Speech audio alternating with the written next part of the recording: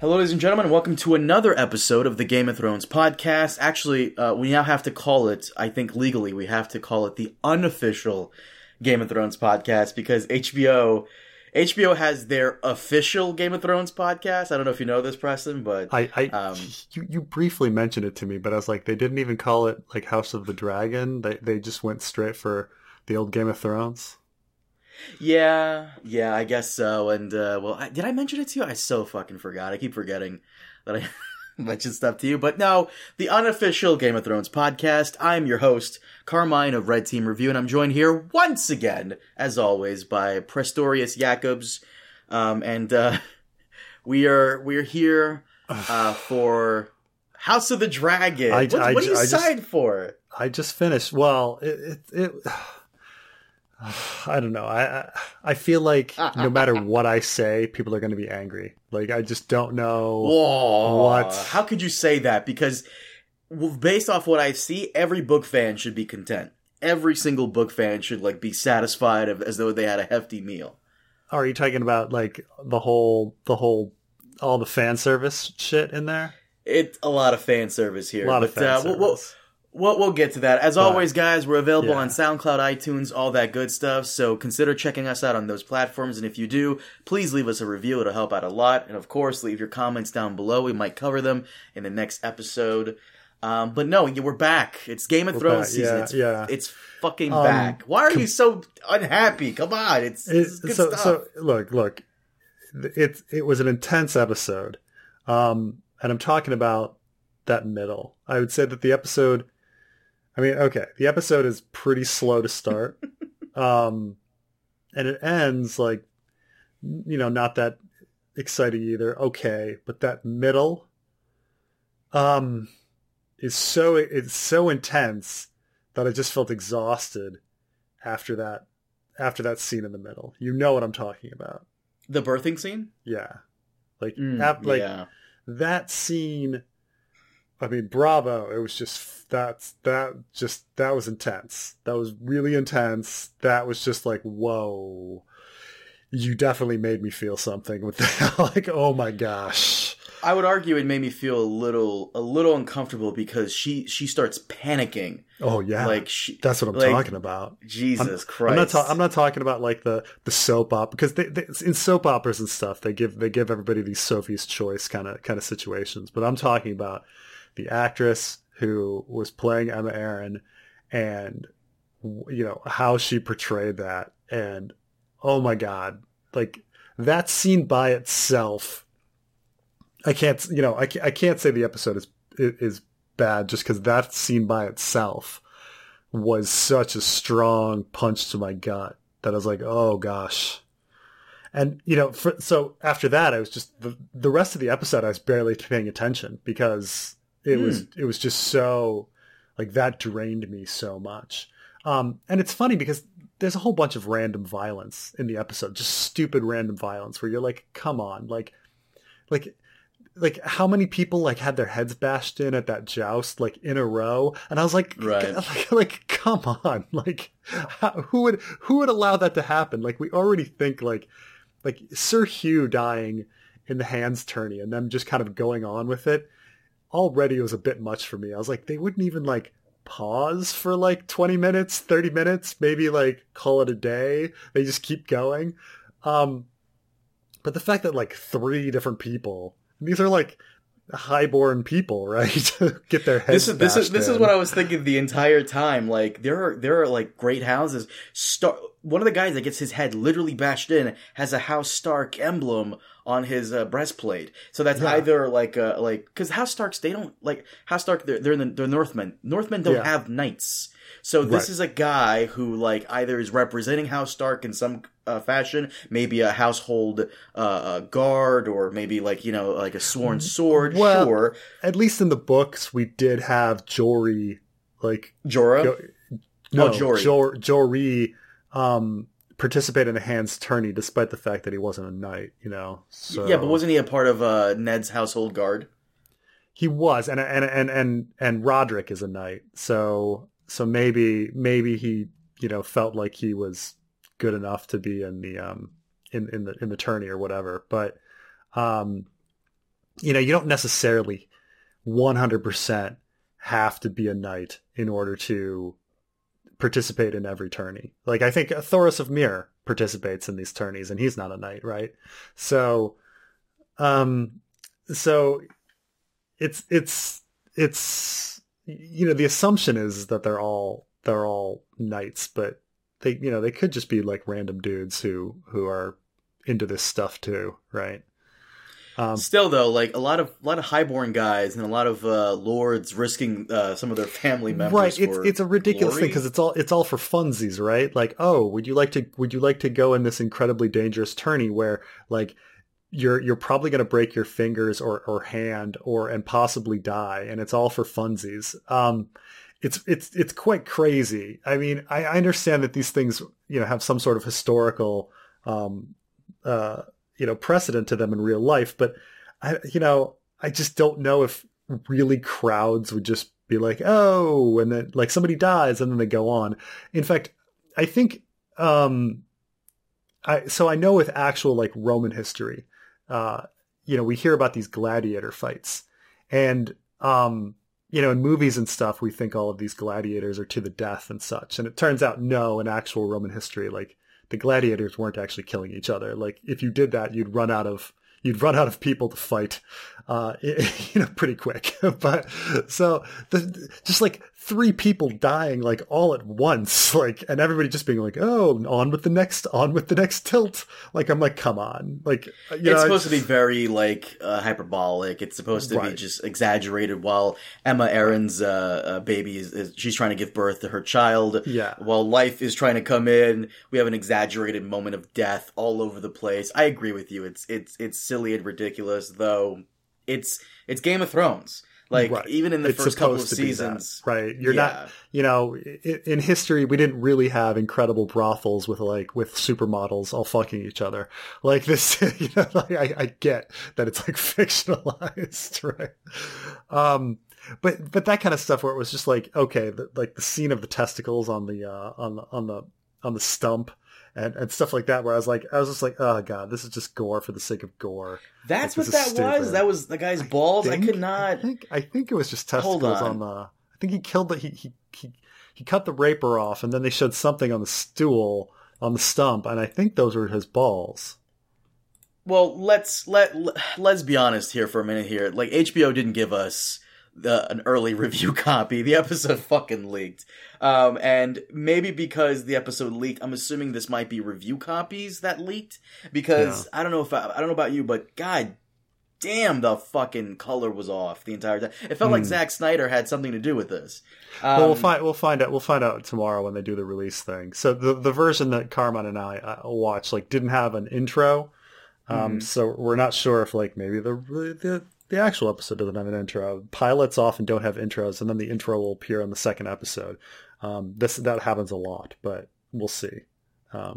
This might just be a different copy we had, but well, the first scene of the episode, it opens up with the Great Council. I figured this is how they would open up the first episode. So we get that out of the way. Viserys is chosen as the successor. Yeah, it was a super, super boring beginning. Yeah, you hit me up. You're like the first 20 minutes. You thought it was boring. Oh yeah, super boring. First of all, don't start shit with voiceovers and text. Okay, it's number one rule of movies and shows. If I wanted to read a book, I'd read a fucking book. Okay, get me in.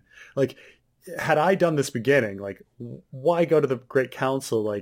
Start at least. I would have how I would do it is I would start with Viserys, a dream of the Long Night and the White Walkers, and then Viserys waking up, having experienced that dream. So we established some stakes, right? Well, keep in mind, Viserys didn't experience that dream. That was Aegon the Conqueror. Viserys' dream is about... He said it was passed down. Yeah, you're right. His dream was about the heir. Then I would have changed that shit. I would have changed that shit, and I would have had him have some dreams about something exciting, because we need some stakes here. Okay. Well, here's the thing.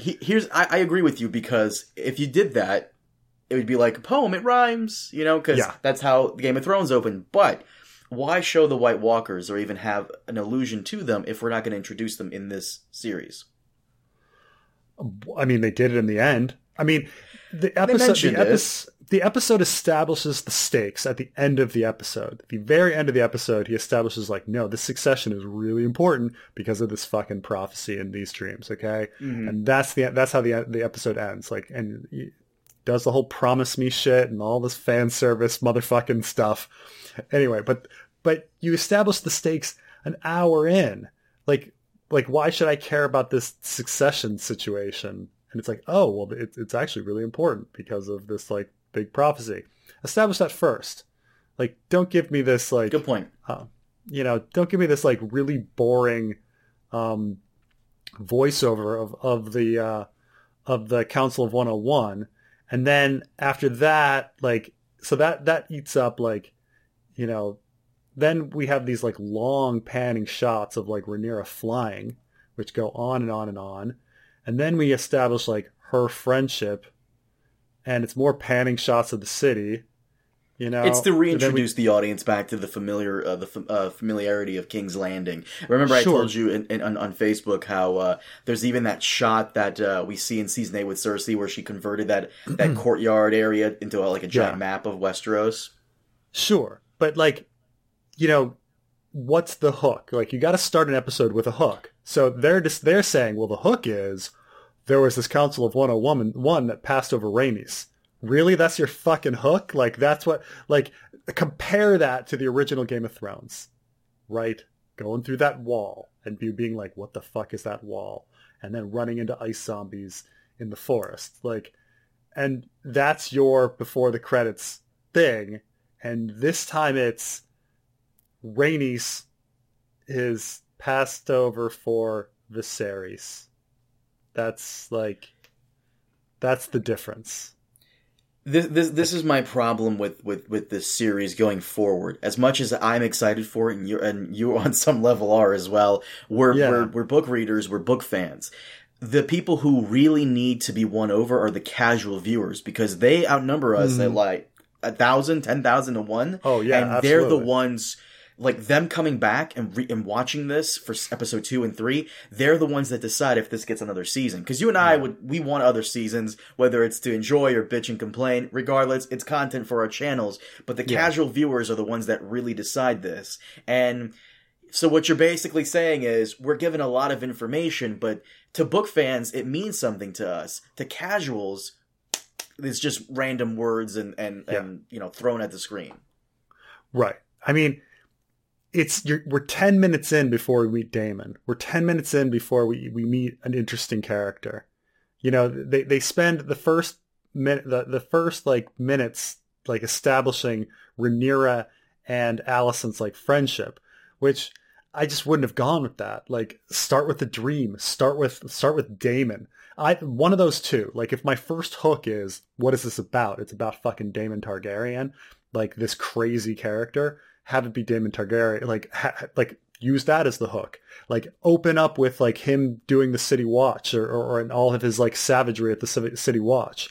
Do something, but I don't think that a good hook is starting the show out with like, hey, there was a succession crisis and this random woman was passed over for this random dude.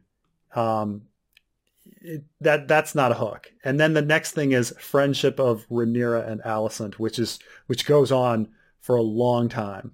Then we get Daemon, who's a little interesting, and then we go back to the friendship. The friendship goes on, and we're fucking 15 minutes in, and then we get to the Aemma Arryn, which when I first saw the Aemma Arryn scene, I was like, okay, this is dull, but it's so important now that I've seen the episode, considering I think that the entire episode hinges on that Aemma Arryn scene. So, Aemma is I mean, it's just all fucking well done. And then we get like this random savage brutality, and then the freaking like the watch scene, or the small council scene, and some TNA, and then the tourney, and the tourney, and then I just kind of like that scene was overwhelming.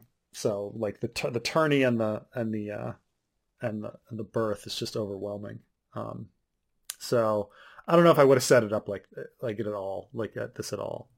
To be fair, Ryan Condal and Miguel Kakovich, whatever his name is, they have a much tougher job than I think Dave and Dan did, because Dave and Dan were handed like gold here because, like you said, Game of Thrones, the first thing we do read in the books, the prologue, isn't it? The it's built in the same way, and let's be honest, the source material is weak. Like, this is weak source material. It is.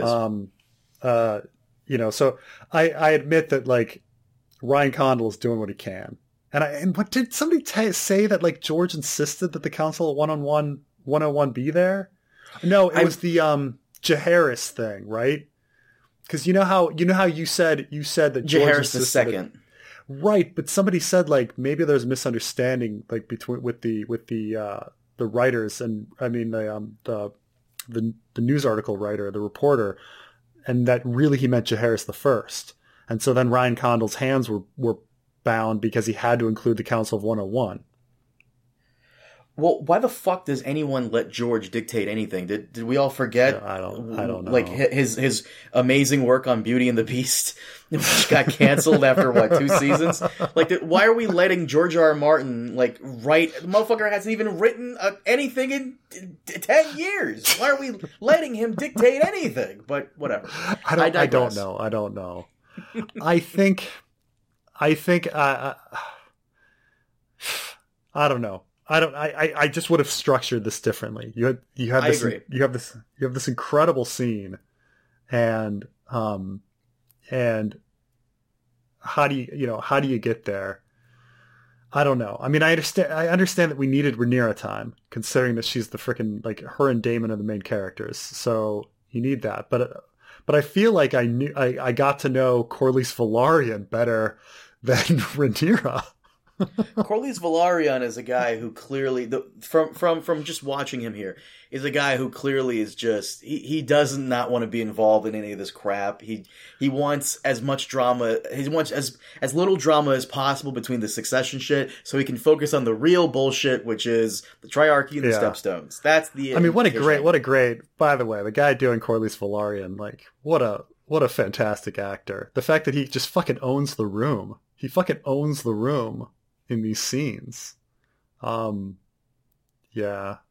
he has so few lines, but he just, like, he pulls it off really well. So to be fair, bravo. Everybody is I've had no complaints with any of the actors. Damon's good. Paddy Constantine, who plays Viserys, he's good. When he said, "I've done nothing but defend you," like, I felt that, like, that was pretty great. Everyone's, like, jerking off Millie Alcock, the girl who plays young Rhaenyra. She's okay. She's fine. You were saying to me, like, what's her personality? She's Arya. She's tomboy Arya. I guess so. And Alicent is a little bit of Sansa, just a tad. Otto is like a Diet Coke Tywin. Viserys in Fire and Blood, you've said it in a previous podcast, he's jovial, he likes to have a good time, but when he says something, he means it. I think they kind of captured that.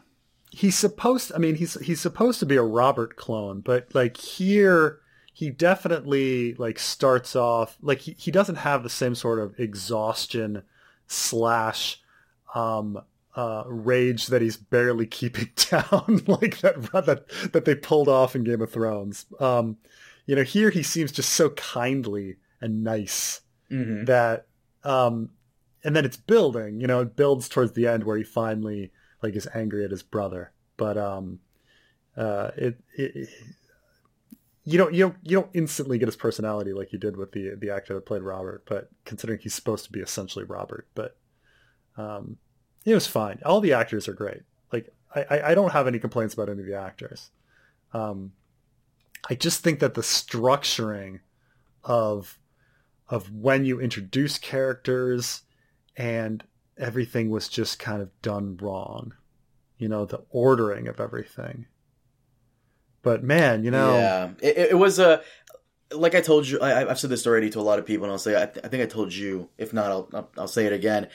I didn't think it was a great pilot like Game of Thrones, the first episode of Game of Thrones, which we recently did on a rewatch. Yeah. I didn't think it was like the most amazing thing. There was no like insane cliffhanger that made me go, "Whoa, I gotta watch the next episode." Do I want to watch the next episode? Yes, I do. Yeah, but I'm not like eagerly awaiting it. I'm like, okay, I'm okay, completely okay waiting for next week. But was it a good episode? You can make arguments that it was good. It was. You know decent. what this episode felt? You know what the tone this episode felt like? It felt like a season finale, right? Rather than an episode where you go, oh, I got to see the next thing, right? Like it's a period of change, right? Like Rhaenyra is now heir, and Daemon flies off on his dragon, and you know there's this new. Like everything is like next season, everything's going to be different, except it's next episode. You know, like that could be like I can see why you're saying that's like a weird thing, but that's also could be a good thing. Yeah. Well, I'm sure because between episodes we have these huge time jumps, so I guess maybe you need to do that every time. We'll see. We didn't get for the leak copy that we got. There was like no next time on House of like there was nothing like that. So I don't know. I don't know when they're going to do the time jump. Maybe episode 3. I'm assuming episode 2. There's still more stuff in episode 2 that we have to see because there's that moment where episode 2 is supposed to be the hunt. It's supposed to be the great like this all it's a show only created thing about like this seeing a white stag that they have to like hunt for or something. Yeah. Anybody here who's played Crusader Kings? Remember the White Stag? That's actually an event in Crusader Kings. And for the Game of Thrones mod, the White Stag. Okay, I did not. I actually did not know. Where'd you learn that? I didn't know that. From DD. Who? Dragon Demands. Oh, that motherfucker. I was debating, should I send him this link to this fucking episode? Is he gonna like rat me out to fucking HBO? Like, but no, he's cool. He's I gave it to him. He's a nice boy. By the way, he makes some very good points.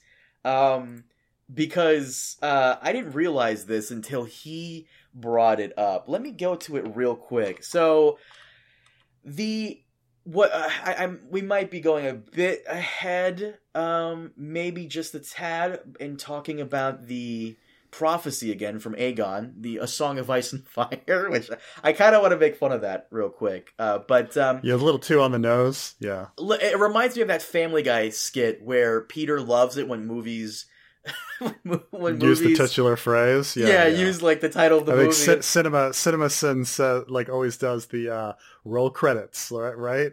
Like we need to go back to the future. Roll credits, you know. Like, yeah. I have to solve this crisis the only way I know how, as Superman 4, The Quest for Peace. Oh, that's why. Okay. But, no, Dragon Demands made a very good point to me privately in regards to the Aegon the Conqueror a prophecy here that they're including, because George has alluded to it in previous interviews. And what he said to me privately here makes a lot of sense. He says about George, he revealed in passing that there was no time limit on the prophecy, just Aegon the Conqueror had a prophetic dream that the White Walkers would return someday. And the problem is that they never knew that it was a full 300, 200 years later. He says every king who knew of this in the first Targaryen century thought it was coming either in their own lifetime or at the most their immediate son's lifetime. And this affected their decision accordingly. Compare this to what they say about the very early Christians. Like in the first generation after Jesus lived, they genuinely thought that the second coming was imminent, either in their own lifetime or at least soon. Only gradually did this shift to be understood as at the end of time, and so on and so forth. So that makes a lot of sense. I don't even know if that's understood. When you meet a lot of really fundamentalist Christians, like a lot of them are constantly thinking that Judgment Day is coming. Oh yeah, right. But he's talking about like the Christian like leaders from like way back when, and this kind of makes sense because I'm sure Jaehaerys is probably thinking that this is going to come like at any moment, anytime soon. So we need everything to be stable. We need to have a person always in line just in case. So it makes sense. I mean, I mean, not really based on the book material, but I this understand this that like might we've be got a show unreleased. narrative. Well, I'm talking about based on Fire and Blood. Like Jaehaerys had there was no like pressing concern for him to name heirs. Okay, like, and it was, he went many years without naming heirs. There was no like I've got to name an heir now. Right, but this is what's so confusing because this is coming from George. George had there's no way Ryan Condal would do anything without George's input, and this is a huge lore thing. So I'm sure George had to have signed off on it. What's confusing is why didn't he include this whole Aegon dream prophecy thing in Fire and Blood? Unless he maybe wanted to include it in the Ice and Fire books, and then he's probably changing his mind. It reminds me of that thing you told me about the World in Ice and Fire history book, how there's nothing on Asshai, because George probably wants to come in and... nothing on Karth, there's nothing on Slaver's Bay, there's nothing on, like, Vastoth Rock. Like, all the places that, like, we know characters might actually go, there's nothing. But if you want a fucking background on Lorath, you got your fucking background on Lorath. Because, like you said, George will probably want to go and write more about Karth and Asshai in the future books. So I wonder if George hasn't made up his mind about this Aegon dream thing yet, and I guess maybe this means he has. I don't think he has. I think this is like this is new material. I think in general he had this abstract idea that they had these dreams, and they were perhaps like fake. They were perhaps real. Who knows? I don't know if he necessarily even knew, but these dreams caused all this madness. We thought the Targaryens were just crazy, but they were driven to craziness by the dreams. I mean, what we have is, in Dunk and Egg, we knew that the Targaryens then were plagued by the dreams, and we knew that like kind of Aerys was crazy for some reason, and so something happened at Summerhall and Aerion Brightflame. We kind of know that something nuts is going on. So extrapolating it all the way back to all the Targaryens, I guess isn't that much of a stretch. It's just that there's no Bloodraven, so the source of it becomes murky. I'm telling you, man, they probably just changed the lore here to where they just get dragon dreams without like an outside source giving it to them. There's a lot. I mean, you could go into. I mean, there's hundreds of little things that I noticed throughout the episode where they've like, oh, they changed this, they changed this, they changed this, they changed this. Well, first off, the like how long Viserys has been reigning is completely different. Like, he says 10 years. Right. The council. Well, first off, the Council of 101 is completely different. How long he's been reigning, how long he's been ruling is different. Rhaenyra and Alicent's ages are different. The tourney that they're celebrating is a made up amalgamation of several tourneys that are in Fire and Blood, but there was no heir tourney in Fire and Blood. But they're combining a bunch of things from different tourneys. People being the younger son versus the older son. I think they have Gawain Hightower being the eldest son of Otto rather than the youngest. Mysaria, they took away the fact that she was a dancer and they made her into a like the madam, the person that's what owning. That's what I've noticed too. So she's essentially going to be Littlefinger, Varys combined, kind of. Yeah, I think that's the parallel they're going for. You're right. But it's a lot of little things like that. I mean, they go on and on, all the little changes. Corlys Velaryon being on the small council, Melos being the maester, the Grand Maester rather than Runketer. All sorts of little things. I mean, it just scene by scene you can go and be like, well, that's different. Oh, a fucking werewood being in the Godswood. Alicent and Rhaenyra being childhood friends. Alicent reading to Viserys rather than reading to Jaehaerys to win him over. Like all of these little things. It goes on. And did they say Kristen Cole was Dornish? Did I catch that? Yes. That was weird. Mm-hmm. Okay. So what, he would be Sand Dornish? Stony? Well, the House Cole is definitely from the Stormlands. But they Yeah, they but made it's close him, enough to Dorne where, a woman and someone... right. It's like mixing up, say, like an Israeli and a Palestinian would be like completely like switching an Israeli for a Palestinian is completely because they're like a couple miles from each other, right? Once you put it like that. Or a Turk and a Greek, like. I'm actually surprised, even though they switched some stuff around. There's a lot of like fan servicey stuff. If you read the Fire and Blood history book, it's in here. They mention Daemon's wife in the Vale. We get Dark Sister. I even saw a little bit of fan servicey there when Daemon's choosing which one of the knights he wants to joust against. There's like several houses there of note. They're besides Lannister and Tarly. House Bolton's there. A lot of like little the Dragon Keepers make an appearance. So Gawain, by the way, Gawain Hightower loses to Kristen Cole in the books rather than to Daemon Targaryen, but whatever. Like everything is it's just to show that Daemon's an asshole because he only picked the Hightower boy because he hates Otto. Right. Or even the fact that like Rhaenys and Corlys are here is such a big thing rather than them being on Driftmark because they were so upset about the Council of 101. Like all these changes are fine. Like I think they work. You don't want to be changing, necessarily locations all over the place. But there's a lot of little things that were changed. And then there's a lot of little things that were kept in as fan service, but man. My guy brought up one thing that he wished they didn't do. So after Viserys' son Balon dies, Daemon's joke about heir for a day. In the books, is that disputed that he actually said that, or is it like legit confirmed? Well, everything is kind of in dispute. So that's never confirmed. But they confirm it here, and I agree with my guy. I kind of wish they didn't confirm it. Yeah, you're right. Especially like, so you see him at the brothel, and he seems like troubled, right?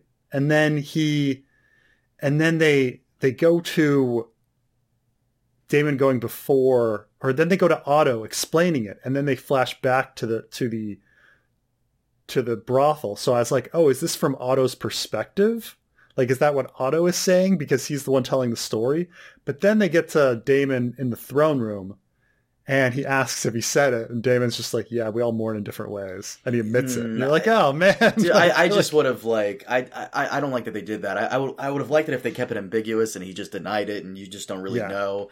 Also, Daemon, as they're arguing about him because the heir died, he's sneaking in and listening in on the council. Listening on a small council. Right. So he found like Maegor's like hidden passageways and stuff, which this is a nice little thing they're doing here because it's setting up that blood and cheese. Yeah, they're setting that up. Yeah, because he knows all these hidden passages somehow. He's figured them out. They should have shown him like going in or something. Yeah. By the way, that's the second Superman 4, The Quest for Peace. Or, I'm sorry, the first. The second one is, Aegon had a dream. He called it the Song of Ice and Fire. Like, But the first one is, after Viserys' son dies, he says, the Feast for Crows? The Feast for Crows. Oh man, I love it. It's just going to be like ridiculous. What's with this clash of kings? What? Must we play a Game of Thrones? What are we doing? Why this storm of swords must end?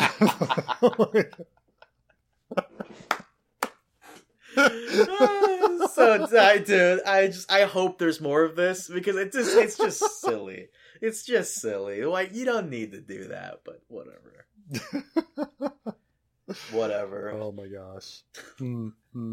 Incredible. Oh man. So are you saying you didn't like? Because for me, it wasn't. It borders on good to. But it's very decent. It's not bad. It's a nice 7.5 out of 10. It's a 7. What do I say? Like, what do I say? It's like you've got.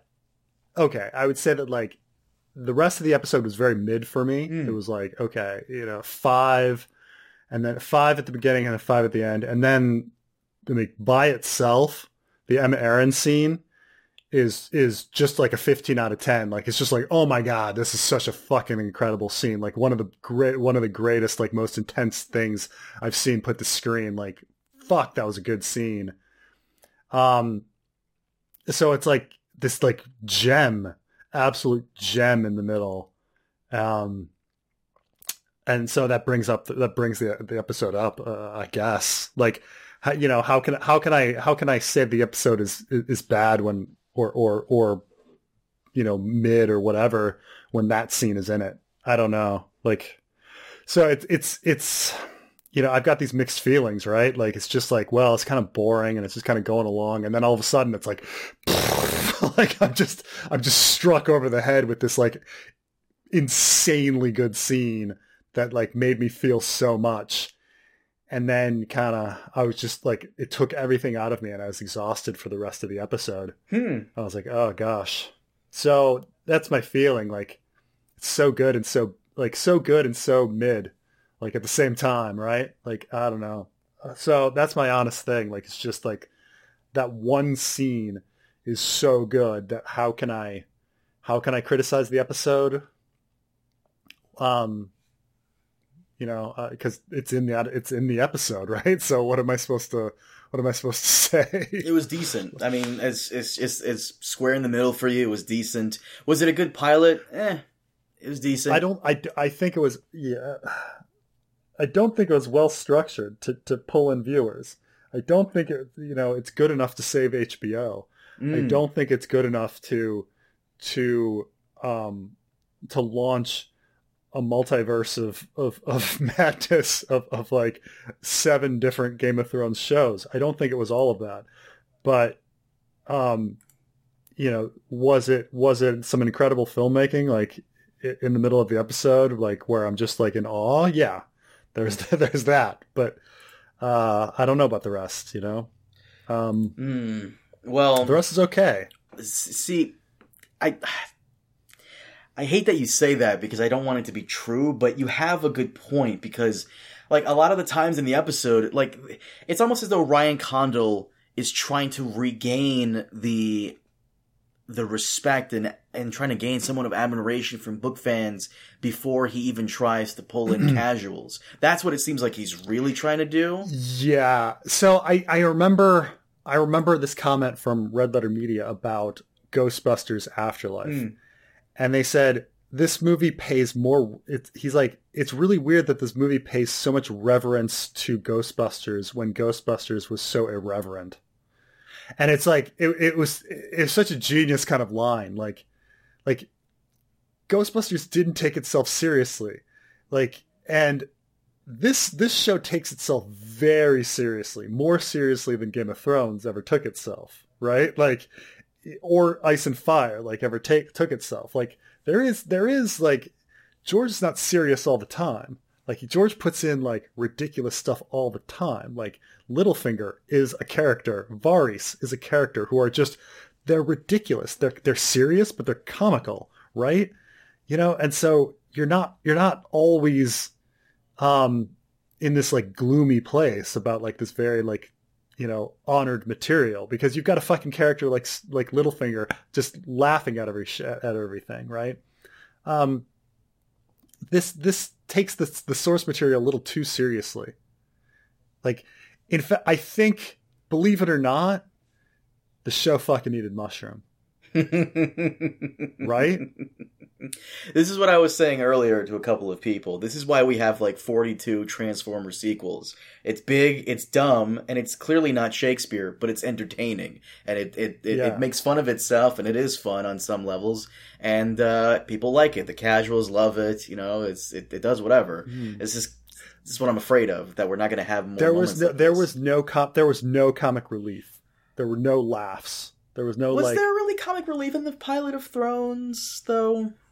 I mean, Tyrion getting having sex with those sex workers. Why is that funny, though? Is that funny because he's a little person, or? I'm talking about the looks on his face and stuff like that, yeah. And like him going in and making those goofy faces to Tommen and Myrcella and stuff like that.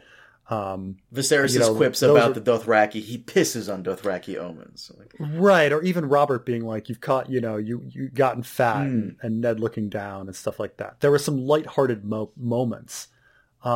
They felt very human. To balance it out. Yeah.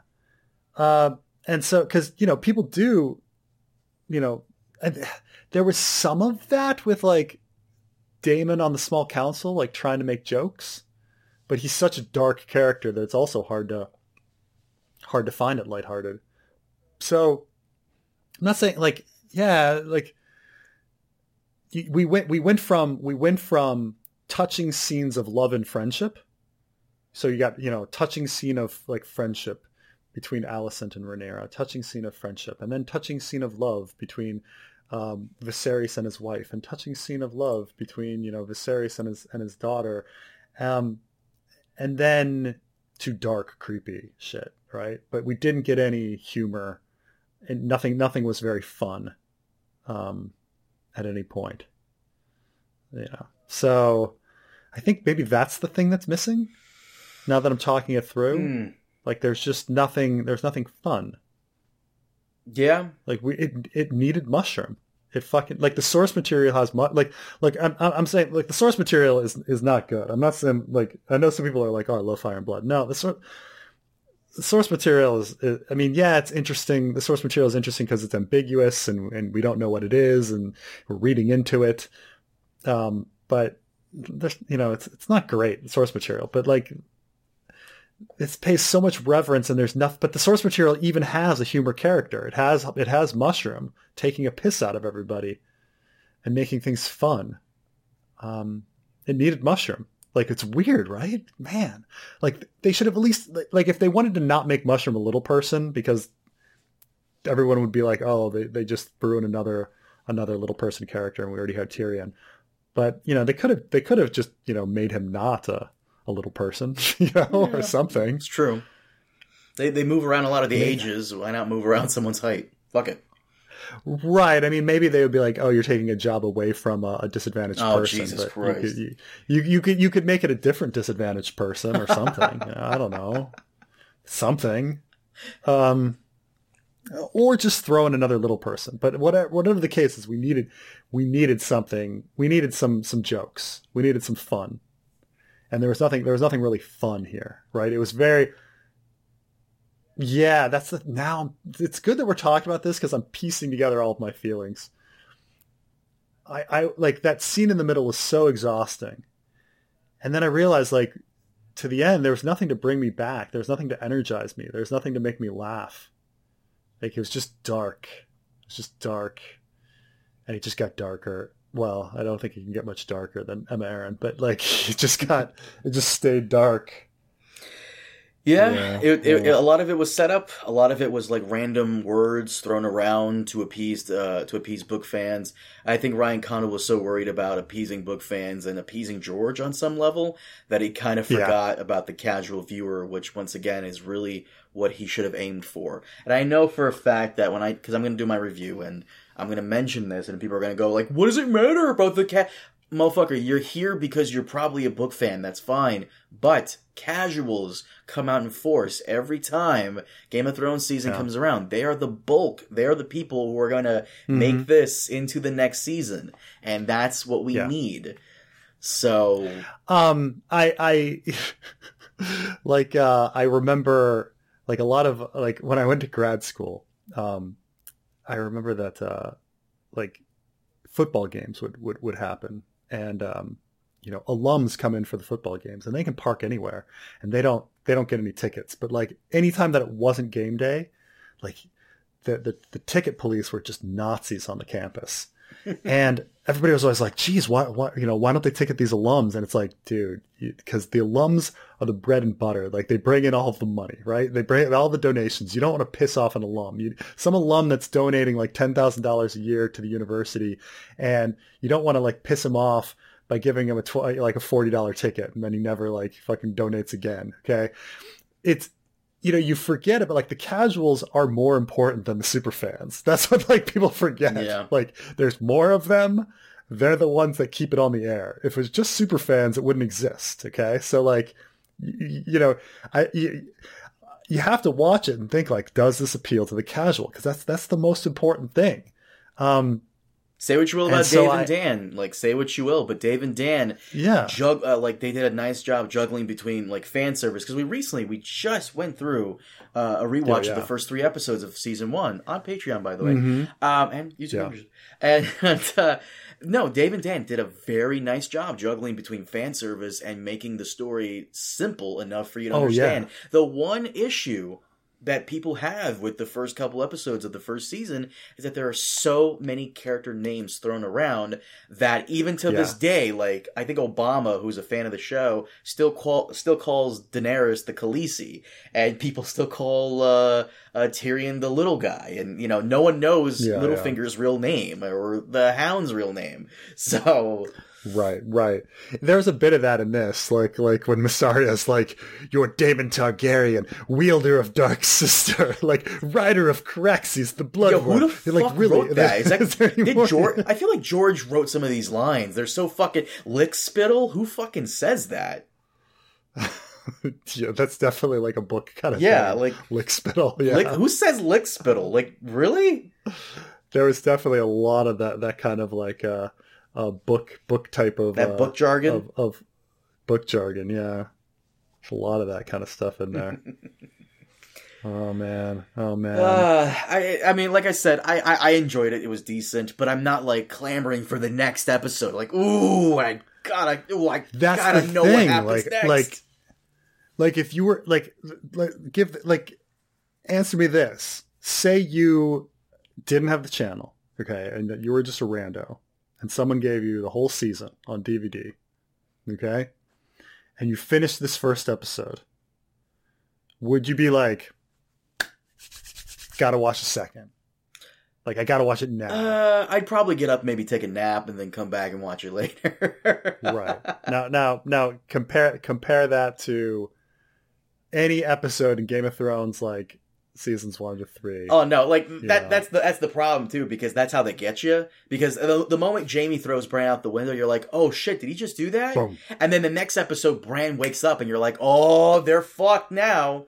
And then episode 3 kind of like tones it down, like Bran doesn't remember it. It ends with Arya doing the training. And then episode 4 ends with Catelyn arresting Tyrion, and you're like, oh fuck, here we go. And then I believe episode 5 ends with Jaime attacking Ned in the streets of King's Landing. You're like, here we go. Yeah. Like it's almost every episode. It's like, oh, every episode was a cliffhanger except for episode 3. Yeah, and episode 7, I think, which ends with Joffrey telling Sansa, "Your father needs to confess and say I'm the king, or there's no mercy."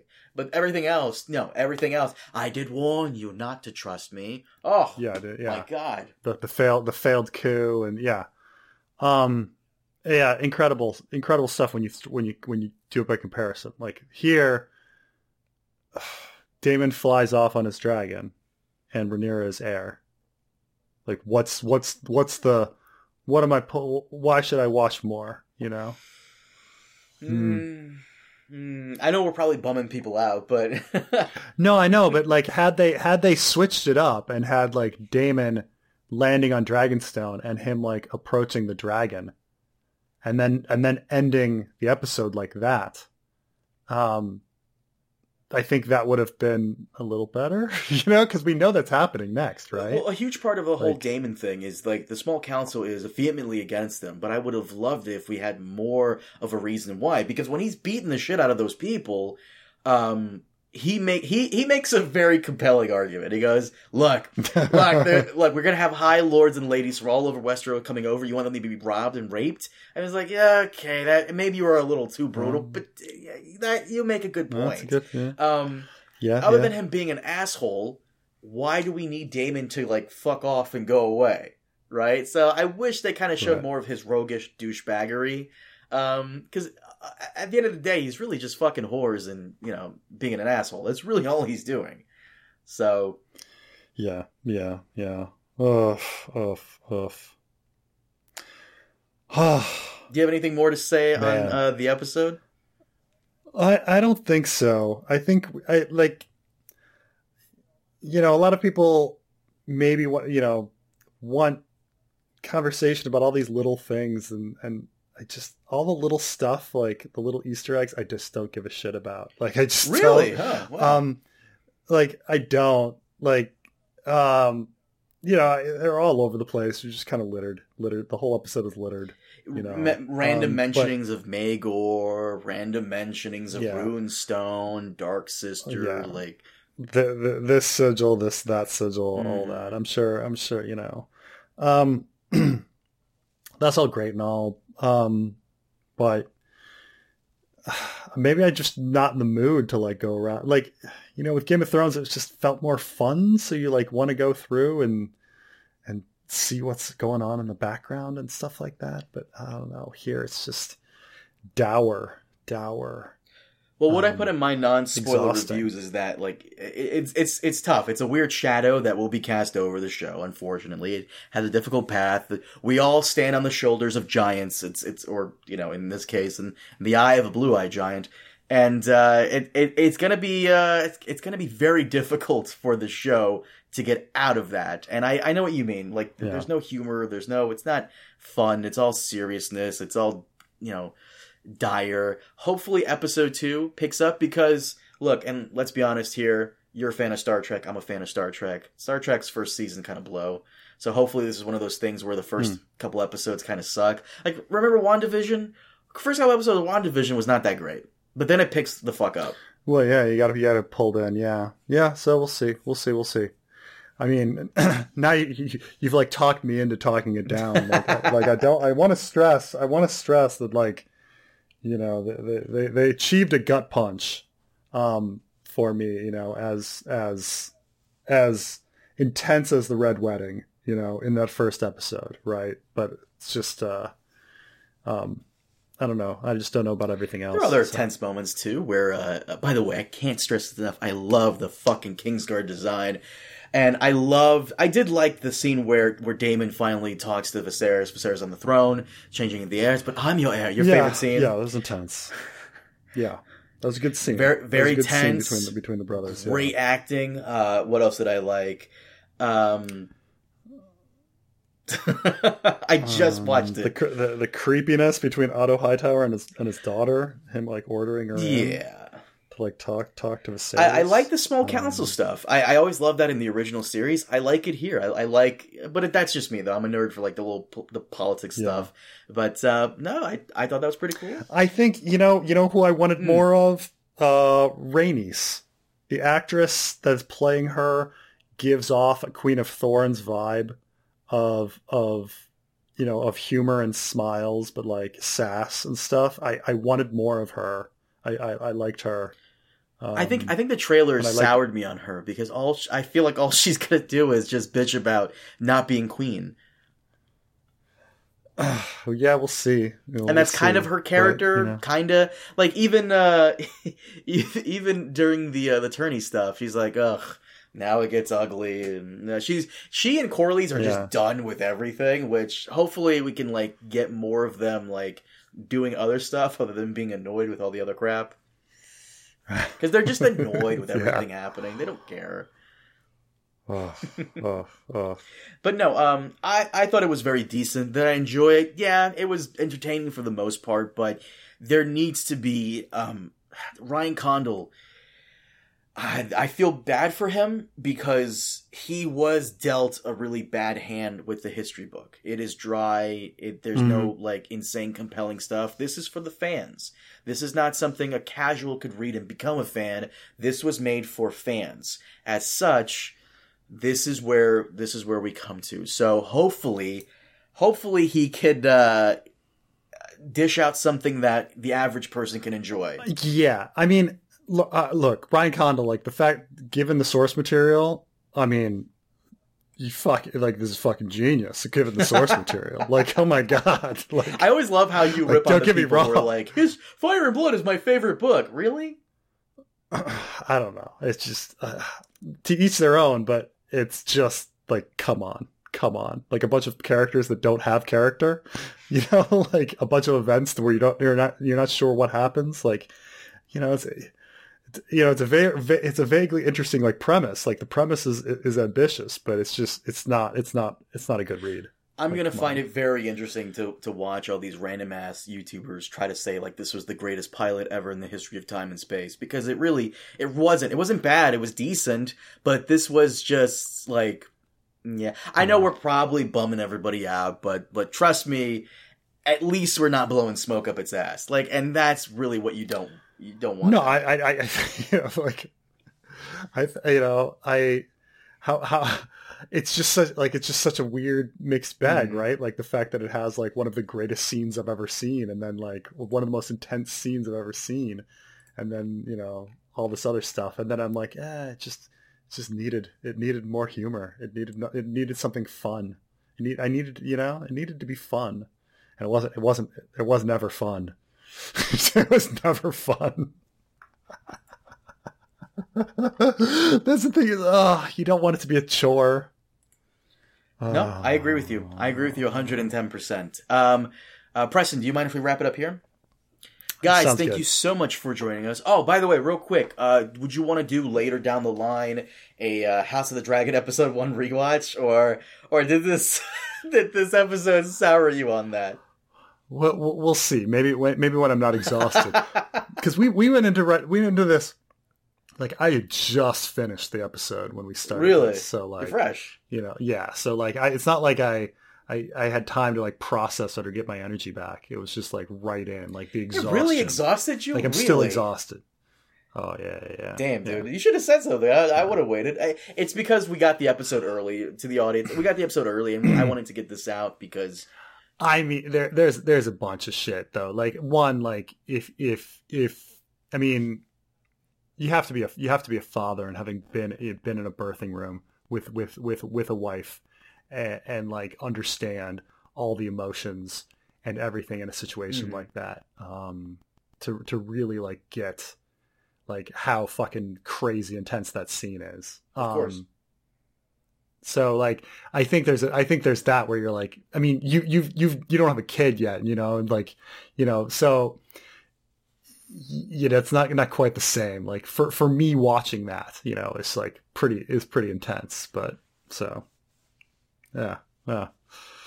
Ugh, man, oh man. Guys, thank you so much for joining us. As always, we'll see you all next time. Have a good one.